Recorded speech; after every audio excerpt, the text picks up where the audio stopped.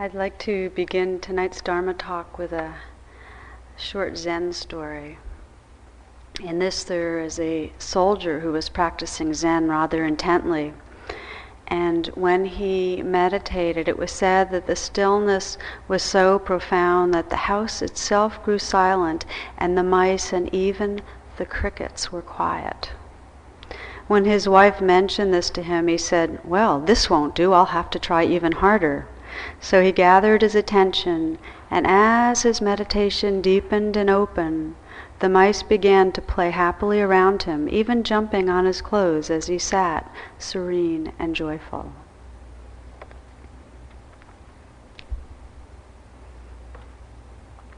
We're going to be taking these next weeks to explore what in Buddhist terms is the Brahma Viharas, which means the divine abodes. And it's really the different expressions of awakened heart-mind. The underlying understanding that our practice is not for the sake of emptying our minds or dissolving into pure nothingness. If you've noticed, minds don't really empty, do they? Right? Rather, if there's such a thing as a purpose, it's awakening, and it's the awakening of heart-mind. It's the awakening of all parts of our being, so that we're not coming into stillness so as to be necessarily nothing, but rather this pregnancy or fertility of wakefulness that's quite connected with all parts of our being and all parts of life. The Brahma Viharas. Now, it's said in one of the early stories of the Buddha that a Hindu approached him and asked him what it would take when he died for him to return to Brahma. And Brahma is really kind of the source of life, of love, and so on, to the essence of being. And it was at that time that the Buddha first talked of the Brahma Viharas. He said, to dwell with Brahma, you need to practice these source practices. And they are the practices of loving kindness, compassion, joy, and equanimity. Brahma Vihara, divine abode. So these are the practices that the Buddha kind of taught hand in hand with mindfulness, with just pure mindfulness. These practices of awakening. And we'll begin this week with loving kindness. And whether it's the first time you've formally been introduced to loving kindness or you've been doing it for lifetimes, it doesn't matter. Because it's really the heart of our practice to come back again and again to this place of care that is really the meaning of loving kindness. Another meaning, which I like a whole lot, for the Pali word of metta, is friendship or friendliness. You could just as well think of this as a practice of becoming profoundly friendly with life. Unconditionally friendly. And imagine that. Just imagine a life where in all aspects there was a quality of friendliness, not necessarily enjoying or liking, not without aversion, but a deep kind of willingness to include as part of our being all that we encounter, all experience. For me, the most striking thing about all the Buddhist practices of the heart is that when we talk about loving kindness or metta, we're not talking about some abstraction. In fact, the only way to practice this stuff is in the most immediate, particular way. It has to be with whoever you're going home to tonight, or whatever animals are in your house, or whatever plants are there, or if no one's there, no plants, no animals, no one, whatever you're noticing internally. It's an immediate, alive, and particular practice of relating with care. So even though in the metta practice you'll notice that we land up with, may all beings be happy, the only way to be genuinely connected with that sense is if you've practiced the immediacy of a quality of care towards your own sorrows and loneliness and towards the grumpiness of somebody that you're around, and on, the particulars. A couple of weeks ago I was teaching out at Spirit Rock for a day long, and we were set up to have 3 of us teach, and one of the women last minute called me and said, this seems like the most incredible thing to do, because it was a day on heart meditations, and just what I need in my life right now is to be leading and participating in this kind of energy, because those of you that were here for a day long on it some weeks ago know it's quite opening. She said, but I don't know why, but I can't do it. I can't come, and I'm tired, and I kind of need to just lay back, and I'm just going to honor that. And since there were 2 of us already teaching, we said, go for it, or don't go for anything, just be there, and we went on and taught, and it turns out we got a message that next night, and instead of coming to teach, she had stayed home and rested, and then she went to visit her mom, who had been in a coma for 6 weeks. She'd been in an accident. And when she got in, she sat down next to her mother, and this is a relationship that's been conflictual over the decades. And for the first time in those 6 weeks, her mom opened her eyes and smiled at her, and that was the first contact. And, for her, this was the most deep teaching about a listening and a friendliness with her own inner life, and then being able to be available and present for quite a profound kind of connection with another being. So much of the metta, our loving kindness practice, originates in this willingness to be with our life, with our inner life, in a kind of caring and listening way. When we start letting go of our conditionality around how we love the world. It's impossible to be genuinely, maturely in love with X but not Y, with this person but not those people, or this part of yourself and not the rest. This is called the Book of Mirdad. Whom or what is one to love? Is one to choose a certain leaf upon the tree of life and pour upon it all one's heart? What of the branch that bears the leaf, and what of the stem that holds the branch? What of the bark that shields the stem? What of the roots that feed the blossoms and the roots, and what of the sun and the sea and the air that fertilizes the soil? If one small leaf upon the tree be worthy of your love, know this as belonging to the tree in its entirety. The love that confines itself to a fraction of the whole foredooms itself to grief. You are the tree of life. Beware of fractioning yourself. Set not a fruit against a fruit, a leaf against a leaf, a bough against a bough, nor set the stem against the roots, nor set the tree against the mother soil. That is precisely what you do when you love one part to the exclusion of the rest.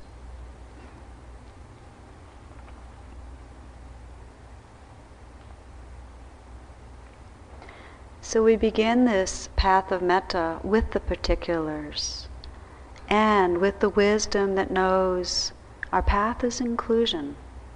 To exclude is to shut our heart, to not really be able to love. And it's our nature, it's our awakened nature to love in a wholehearted way. So to talk a bit about 2 facets, or 2 ways that we come home to this original face of our being, the naturally open and loving quality of heart.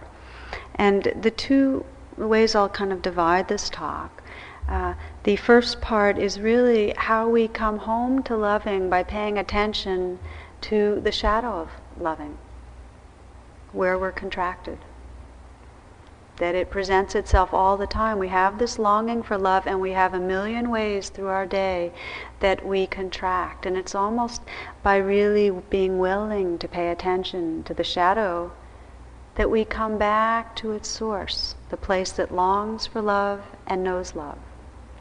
That's part one.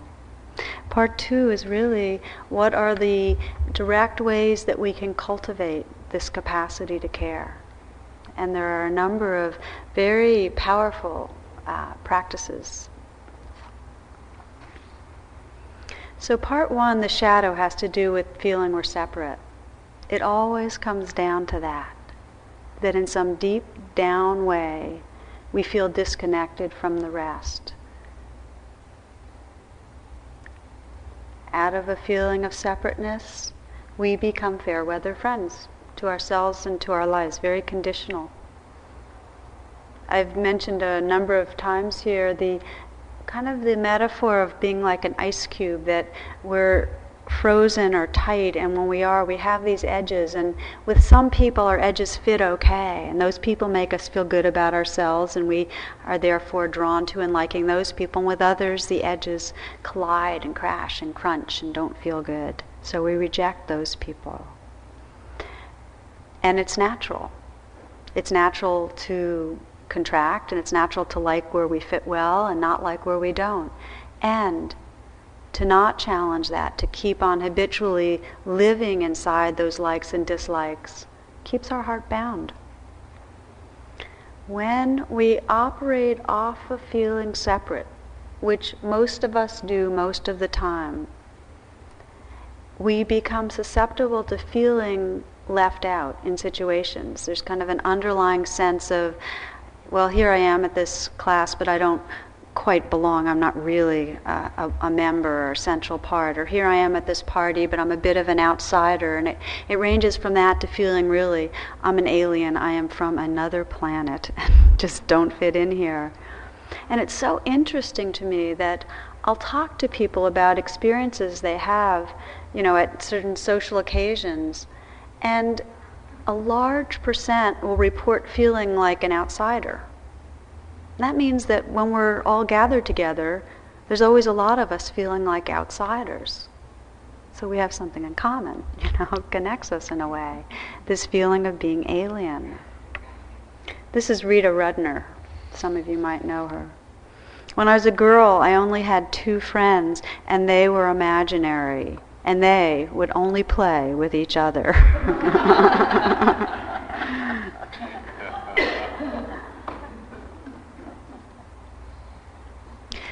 So a mild form of feeling separate is to feel left out. It can be very severe, to feel really rejected and alien.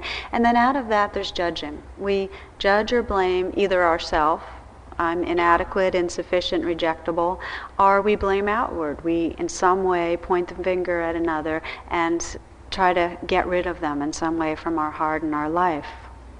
Again, Rita Rudner, who has a way with words. My grandmother was a very tough woman. She buried 3 husbands. 2 of them were just napping.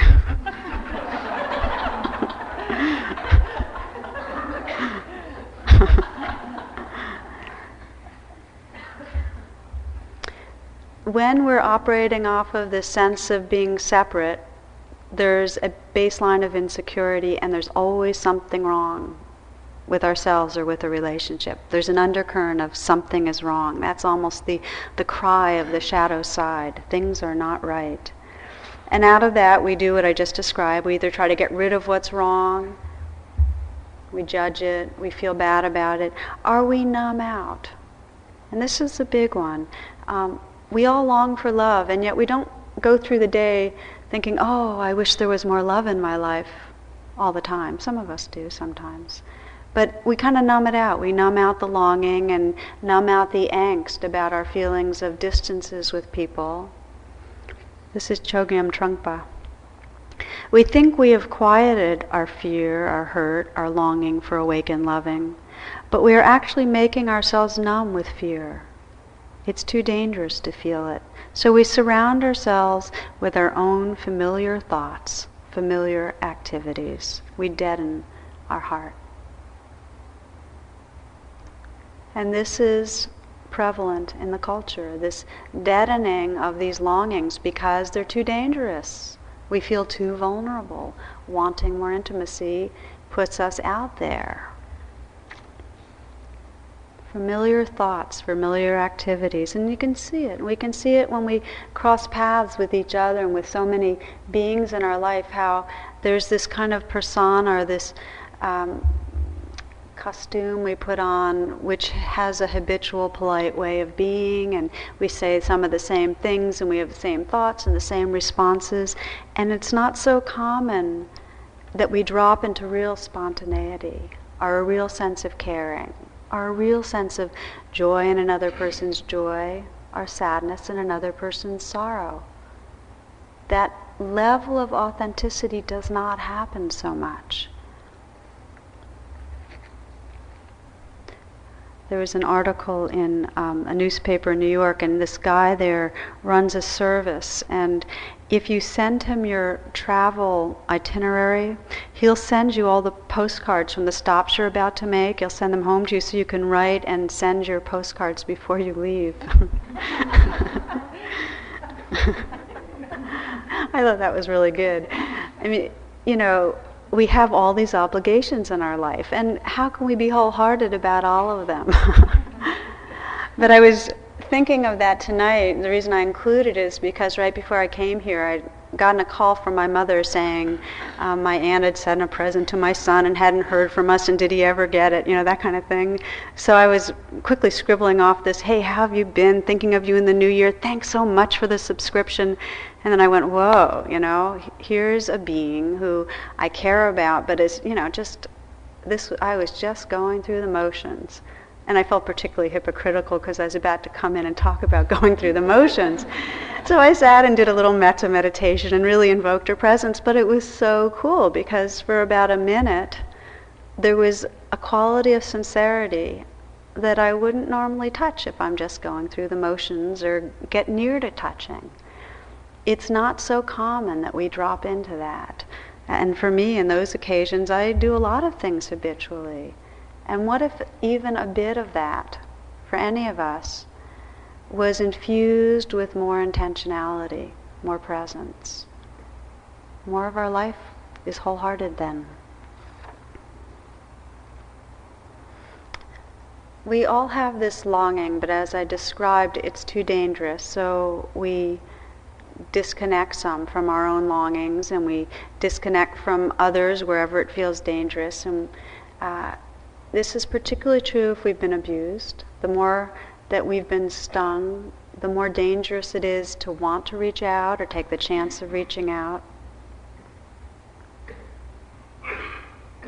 Every one of us needed love and needed understanding as a nurturing environment to grow up in, and most of us went without at least some of that. So to that extent, we cover up the wounds and we pretend to the world because it's dangerous. I love the way Emily Dickinson describes this. There is a pain so utter it swallows beings up, then covers the abyss with a trance, so memory can step around, across, upon it. We all have to, at times, cover up what's more painful or too painful to handle. And to the extent that we cover up, we have to present to the world our cover. So that creates a sense of being inauthentic, not real. And it's impossible to connect, to feel intimate, when there's a feeling of being insincere. It presents us with this basic not okay feeling, which, as many of you have heard me talking about more and more, is really shame. It's this basic sense that we're covering up a not okay self, and to be exposed is in a way more painful than death. It's a relational death. People will see and we will not be received well. So we'll begin with a short exercise. It's a way of having you be able to relate to this in your own lives. Sitting up, if you will.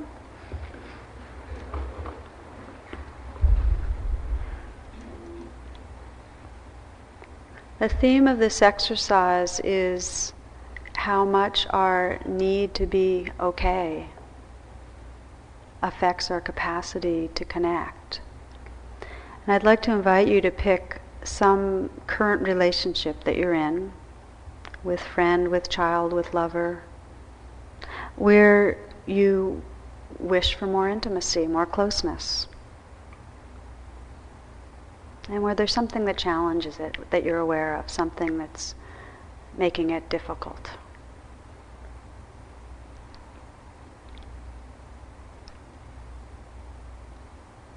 So bring up the person to mind.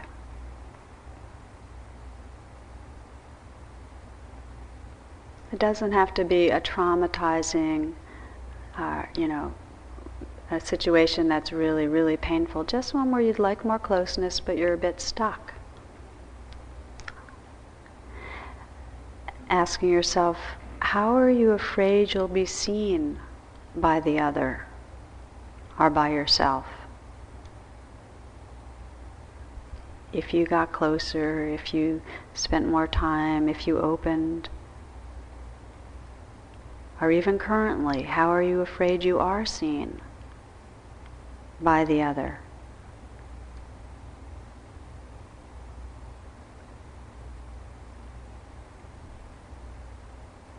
Sense the images or the persona that's invoked. What's the persona that presents itself in relationship with this person?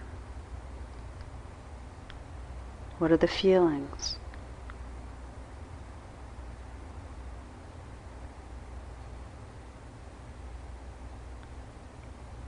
I'm afraid I'll look like this kind of person. Be interpreted that way.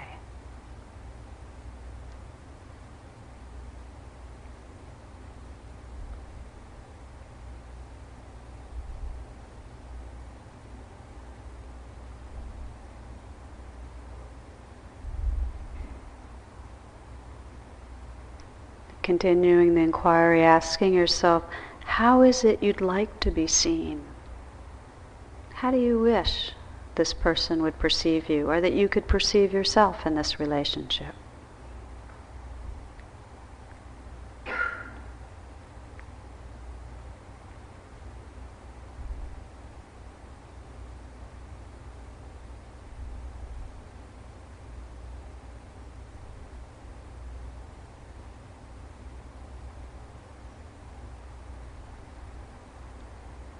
Sense how it feels to acknowledge both of these two identities.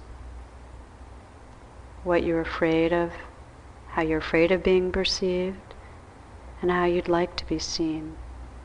Sense if any feeling comes up as you hold both of these identities in awareness.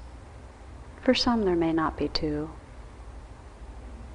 but see if you can let the feeling be there right now, whatever it is, around holding both.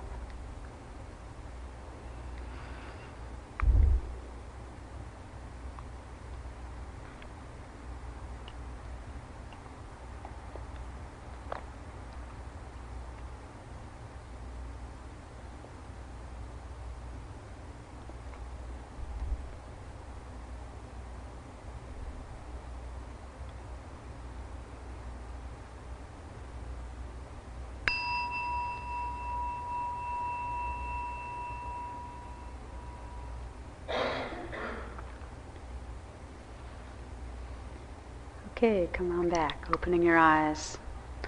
Look around a little, get yourself back here. What did you notice? This is open to anyone. What did you notice when you kind of checked that out internally? If anyone's willing to say.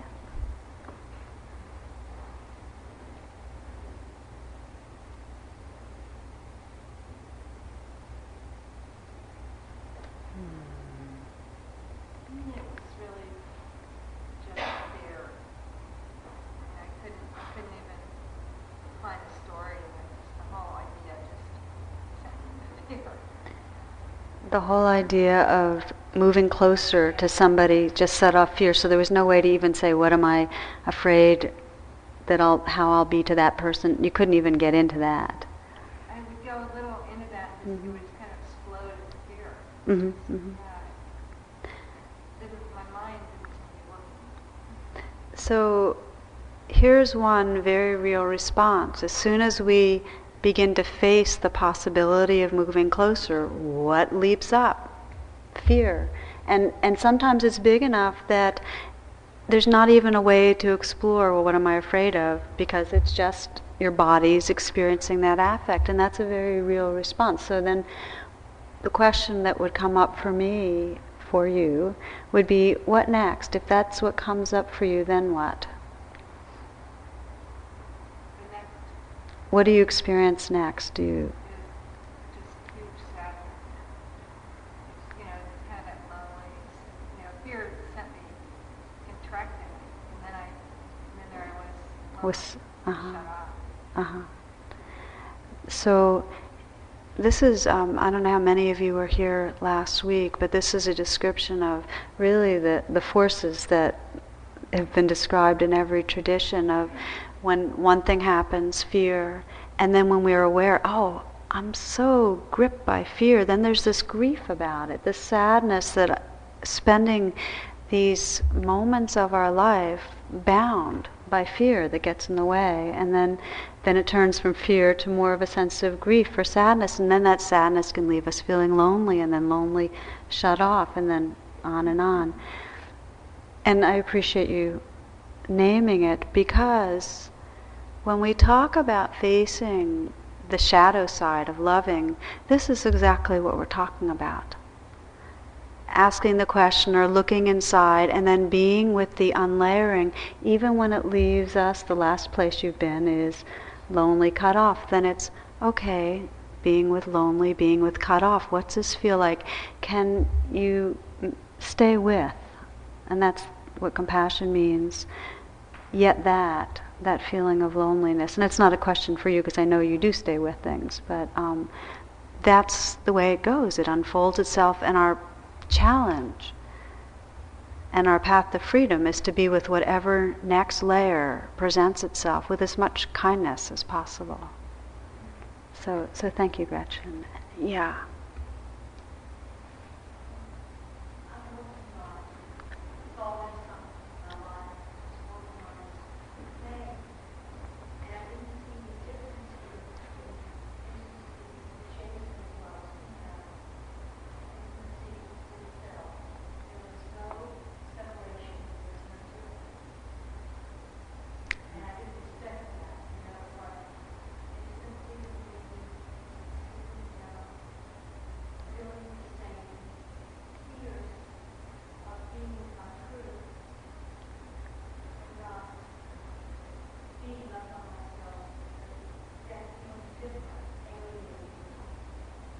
Yeah.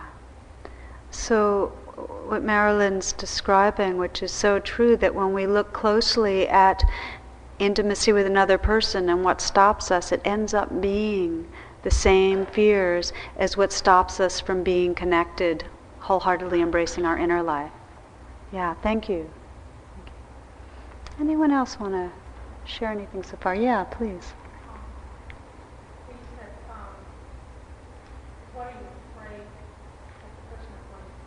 Yeah.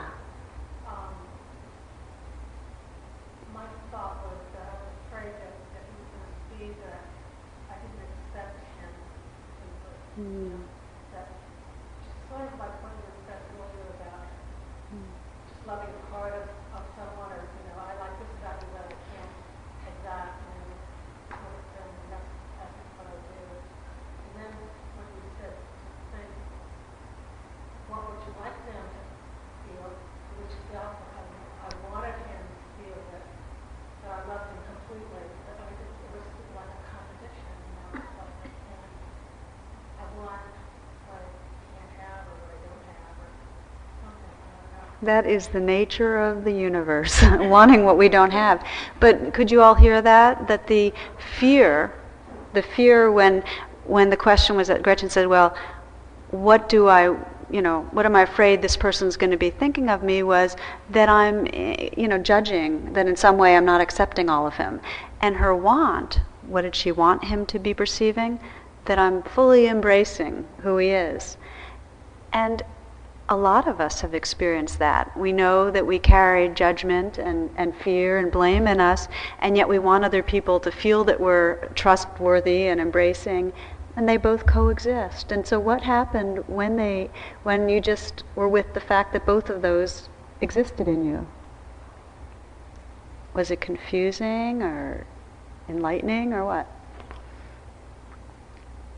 I felt sort of shamed or something. I felt like, I'm wanting something that I'm not really being what I want to appear to be, And I think that if I could just be completely accepting that would create the intimacy. Because I'm keeping him away from me. He said things that I didn't, like everything about it. So he's staying away. So you're completely on the right path, though. If we sense there's a difference between how we want to be seen and what we're afraid of being seen, just to hold them both is true. You're afraid of something and you want something, and you're allowed to be afraid of something and you're allowed to want something. It doesn't have to violate each other. If you can get big enough to make room for them both, you actually are then big enough to connect more deeply with this person. This is an exercise in opening to paradox, that there's different parts of ourselves and it's okay. Anyone else? Yeah. I had the opposite experience of the woman who spoke back there. It felt to me as if, it feels to me as if connecting outwardly, there's so much energy in it that I lose me. Mm-hmm. And so as I lean forward, I topple over. Mm-hmm. So that's losing contact inside. So this is a different but very natural kind of model that in trying to be more connected with somebody else, you lose a sense of connectedness with yourself. And that would bring up the question to me, what is your intention in being connected with this person? Is it to complete yourself, or to get away from yourself, or to feel better about yourself? Because frequently when we feel that we've disconnected with a part of ourself in connecting with another, it's because the connection with another person came from wanting to get away from ourselves or not liking ourselves. So it's just something to explore. Yeah. Yeah.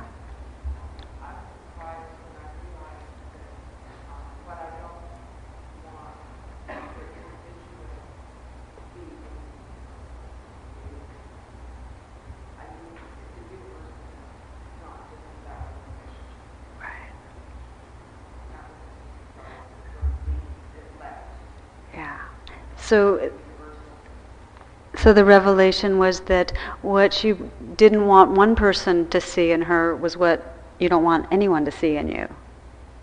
Right. And many of us have that when we look close up to any one relationship, let's say what we'll see is, I don't want this person to see how needy I am.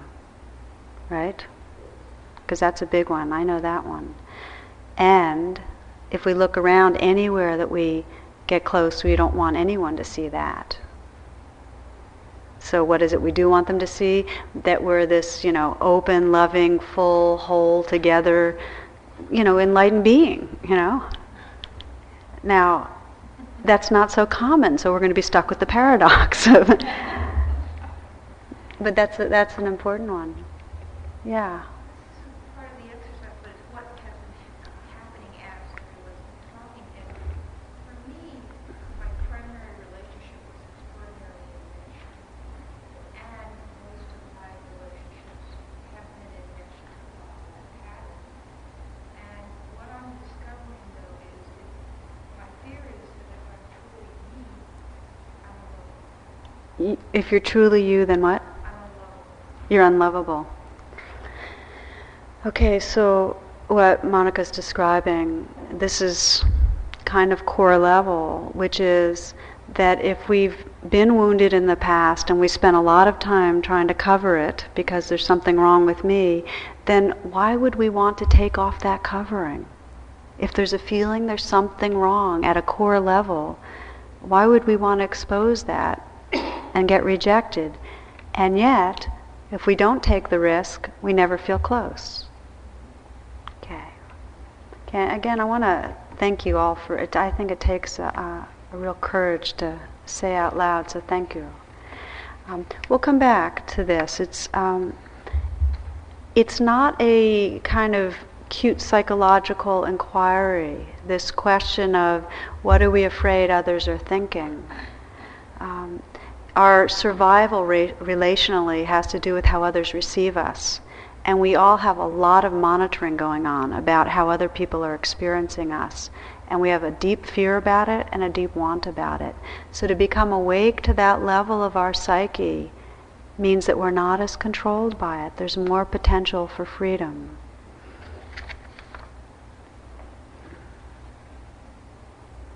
So the first, as I mentioned, part of awakening this heart mind is to begin to notice. Begin to notice our patterns for what keeps us from getting close. What are the behaviors we use? Some of us stop from being close by grabbing on to certain people really hard, and others by keeping ourselves very independent. And others do a lot of blaming, and others, we have a million strategies, but to begin to not only recognize the strategy, but to begin to sense the deep level of wanting and fearing that drives it. To really start noticing, just as Gretchen did, she went right to it, that without even, playing around with it at all, she went right to fear. There's a lot of fear that keeps our armor up, every one of us. And there's no way to wake up out of it until we can connect with it. The only way through. Now, the second thing I'd like to address is the actual practices that soften and open and deepen our capacity to connect. And I'd like to start with a poem by Rilke. For there is a boundary to looking, and the world that is looked at so deeply wants to flourish in love. Work of the eyes is done. Now, go and do heart work on all the images imprisoned within you. For you overpowered them, but even now you don't know them. Learn, inner man, to look on your inner woman, though unattained from 1,000 natures, the merely attained but not yet beloved form.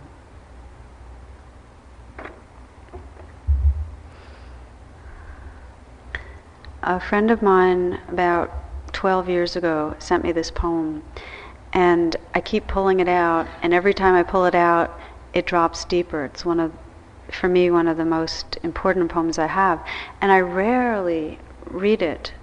In fact, this is the first time I think I've read this in a Dharma class. And yet it really is one of the most beautiful expressions of how we can look and look and look and look at our stuff and look at our stuff and look at our stuff. But it's not until we actually embrace the energy, the images, the stories, embrace in a very immediate and intimate way what's inside us, that there's freedom. When our inner life becomes the beloved. When there's no difference.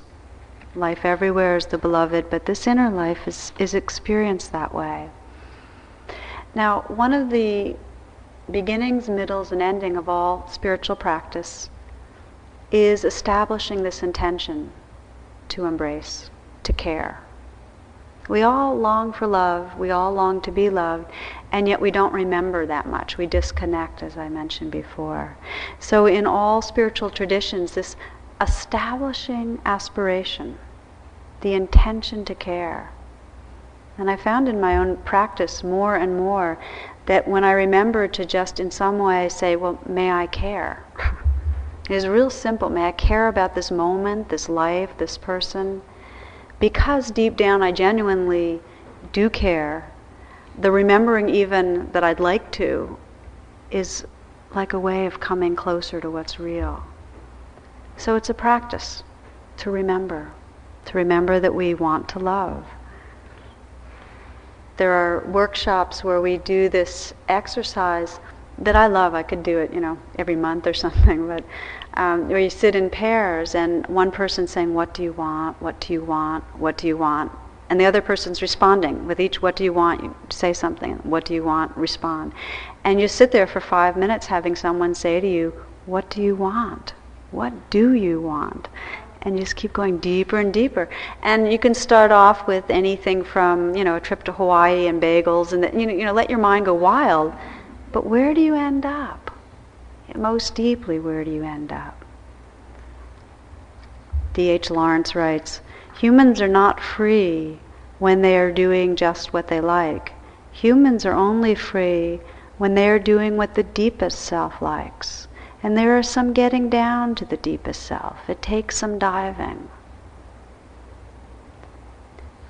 So the practice of diving is really this way of setting our intention to keep on inquiring what really matters. And I found in my own practice that in the moment that I ask that question, what really matters? Can I care about this moment? I drop to a deeper sense of sincerity.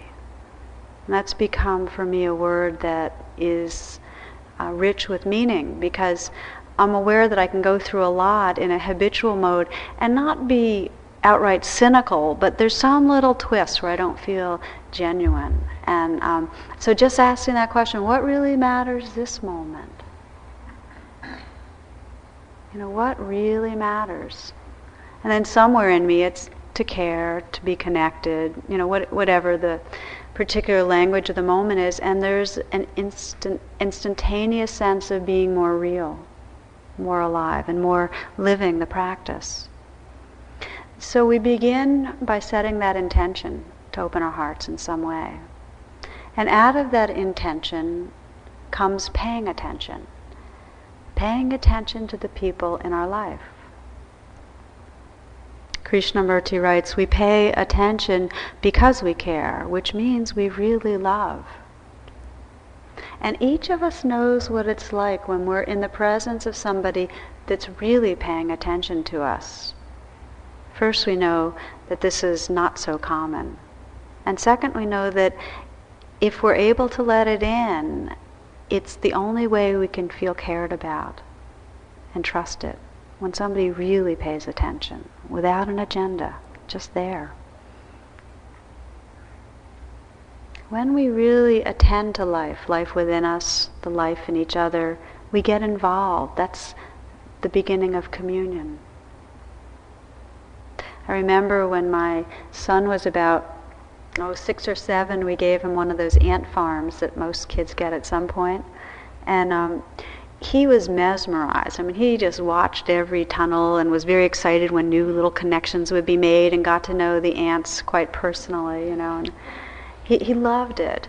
And he'd go to, I think he was either in kindergarten or first grade, and I remember him coming home from school enormously distressed because other kids were stepping on little creatures in the play yard. And it was like, he really got it, like that this was a life form. He really registered because he had paid sustained attention. I don't think we could kill each other if we really paid attention to each other.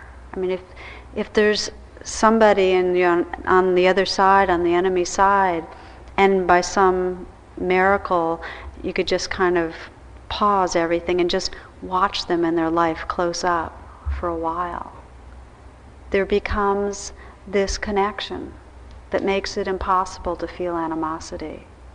That's the power of paying attention. It begins with paying attention to our own bodies and hearts. If we're not able to listen to what's going on inside us, we're not going to be able to put it all down and be there for another being. This is a description that an athlete wrote. I used to overtrain because doing a lot made me feel like I was achieving something. It seems good to grind out the repetitions, but actually it's just lazy. It's much harder to notice just what my body needs, how I'm breathing. But I do that now, and I never get injured anymore.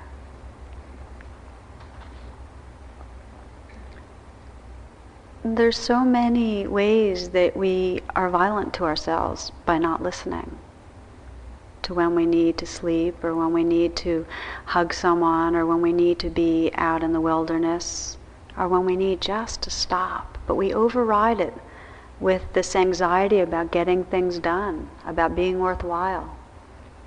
So we don't listen.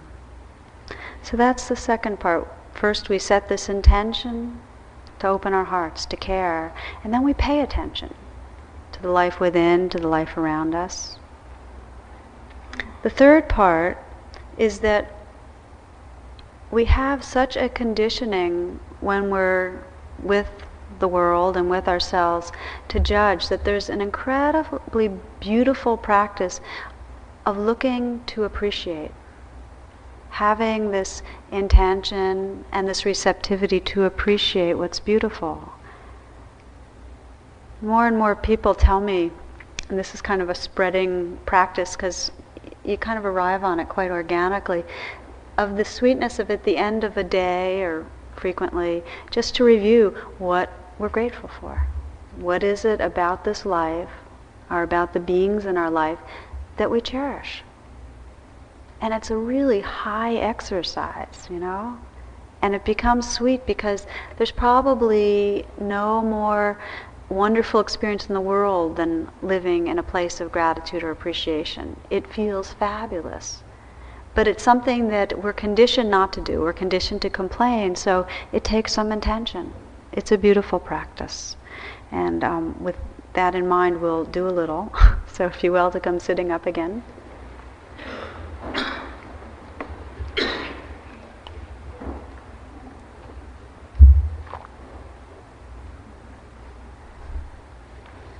There's no way to do a class in loving kindness that's not hands-on. It's only so many words.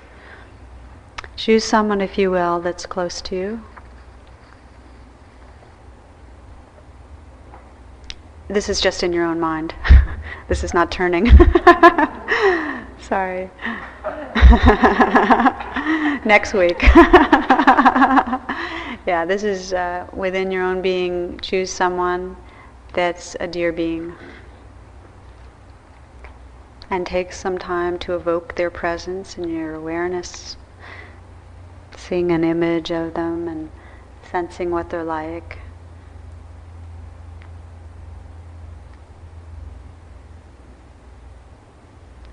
Sensing a bunch about them, some of their habits, this person's habits, the way they move.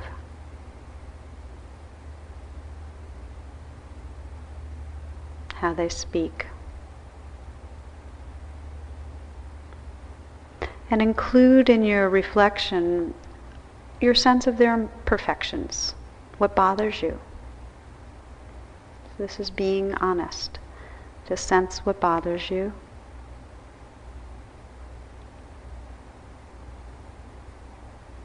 What you're most inclined to judge or blame them for.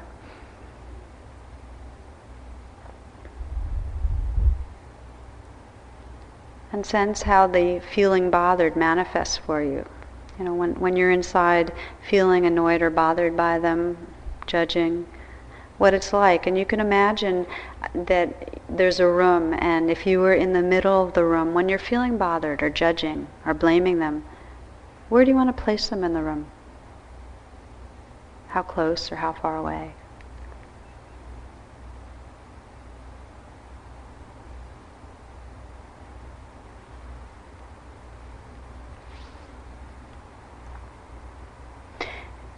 Taking a full breath, inhale and exhale. Good. And then reflect on now what you deeply appreciate. What is it that you love about this being?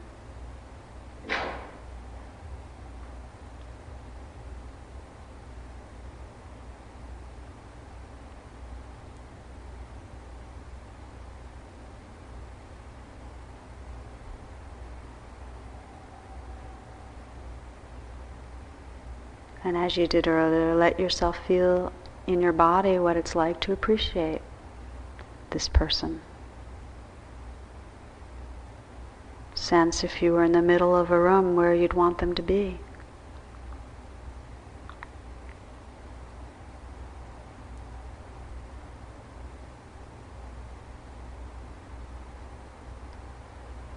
And now sensing an openness of awareness, see what happens when you let both arenas be true, both their imperfectness and what you cherish.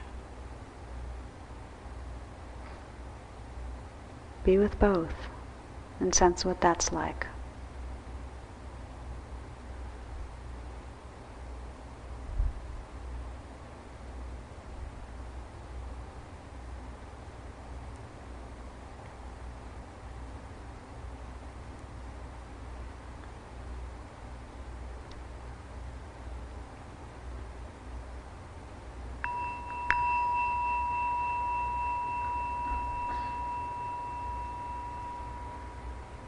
And coming back. Okay. We'll take a few moments at the end if anyone would like to comment on that. But for now, just to read you from Jose Ortega. Tell me to what you pay attention, and I will tell you who you are. Our path is not to bury or deny or pretend that we or others are not imperfect. But it's also to train this possibility of being able to see in a big way, the big picture, and discover that we have room. We have room to see and look and notice the goodness and the godliness and the beauty and the Buddha nature, and hold the imperfections in a way that doesn't push anyone out of our hearts. So these are the grounds, this setting of intention, this paying attention, this seeing what's true, for being love, for experiencing love. And the last part of what I'd like to talk about are the practices that are a more active expression. Because in all spiritual paths there's the cultivating this receptivity, this ability to see and notice and receive, and then the active expression of loving. Our practice of expression of love is in whatever we do. We express love with our words, and with our images, and with our prayers, and with our touch, and with our actions, with our giving, with our healing. Thich Nhat Hanh writes that when you say something like, I love you, our beloved one, with your whole being, not just with your mouth or your intellect, it can transform the world. A statement that has such power of transformation is called a mantra. Or an image that we create that's a loving image is a sacred image. Or a touch that's wholehearted is a healing touch. When we give from our heart, it's a true gift.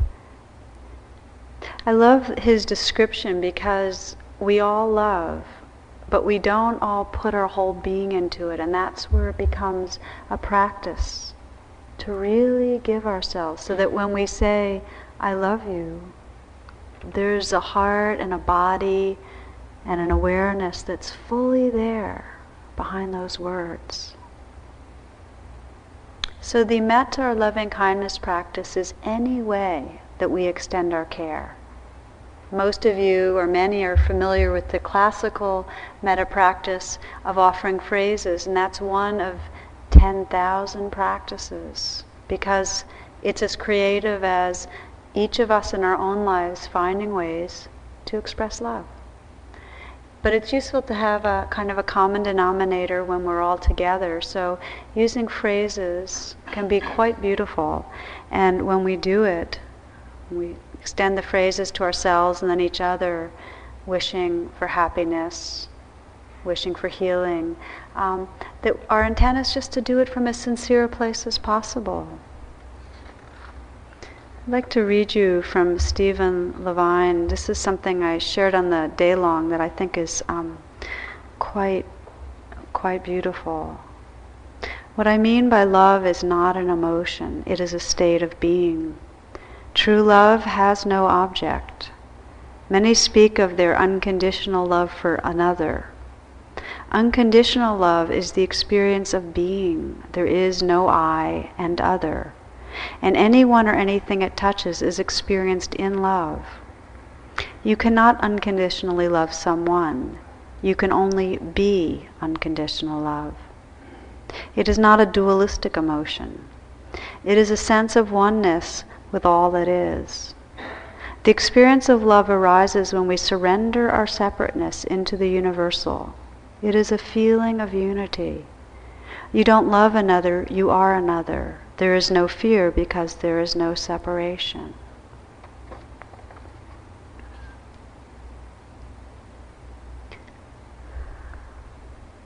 Now, in this practice of metta, it seems dualistic because we're sending messages of care to our own being, to others. Who's sending them? Who's receiving them? But the given is we all have the conditioning to feel separate and to feel fear, every one of us. So we need a stepping stone. And it's by practicing this expression of care, even though we frame it that we're sending it to someone else, that we actually become care, open and become love.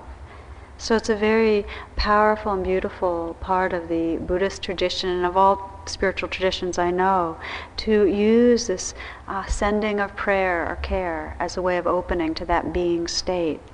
So I'd like to close tonight with a little metta meditation, if you will, just coming up for a last time, sitting tall.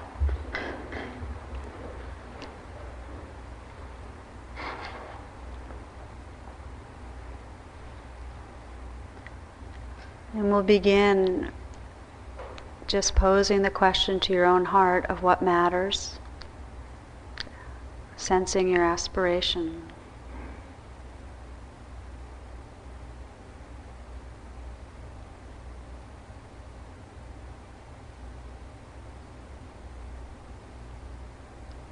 And paying attention to the inner life to start. The sensations in your body, the emotions in your heart. And in a broader way, a reflection on your being as you move through this life, what you appreciate, what you can honor.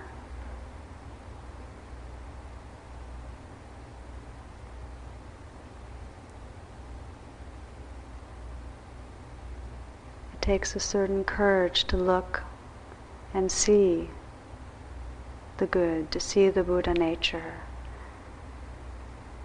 to bow to these awakening hearts and minds.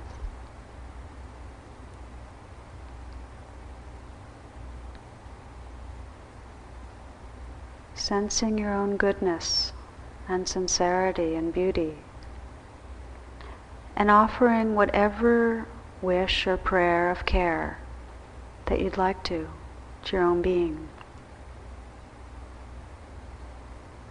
Offering wholeheartedly your prayer to your own being. And if you'd like to include with that a light touch, the heart or wherever, just as a gesture of extending care within, that can be quite beautiful, holding yourself in any way.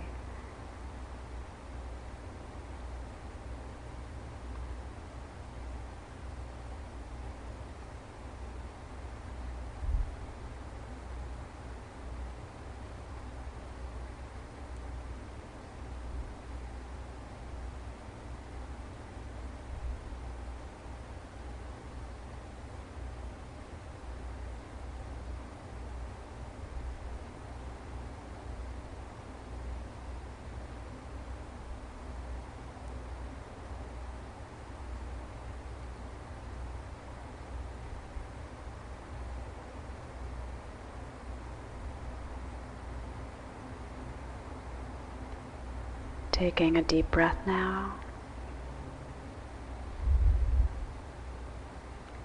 And bringing to mind someone that you'd like to offer your loving kindness to. Bringing that person to mind and sensing what you appreciate, what you love about them.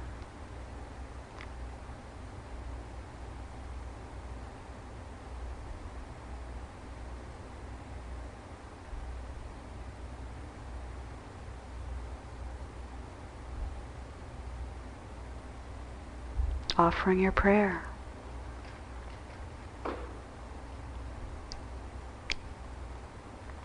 With words, with energy, with imagery, offering your prayer.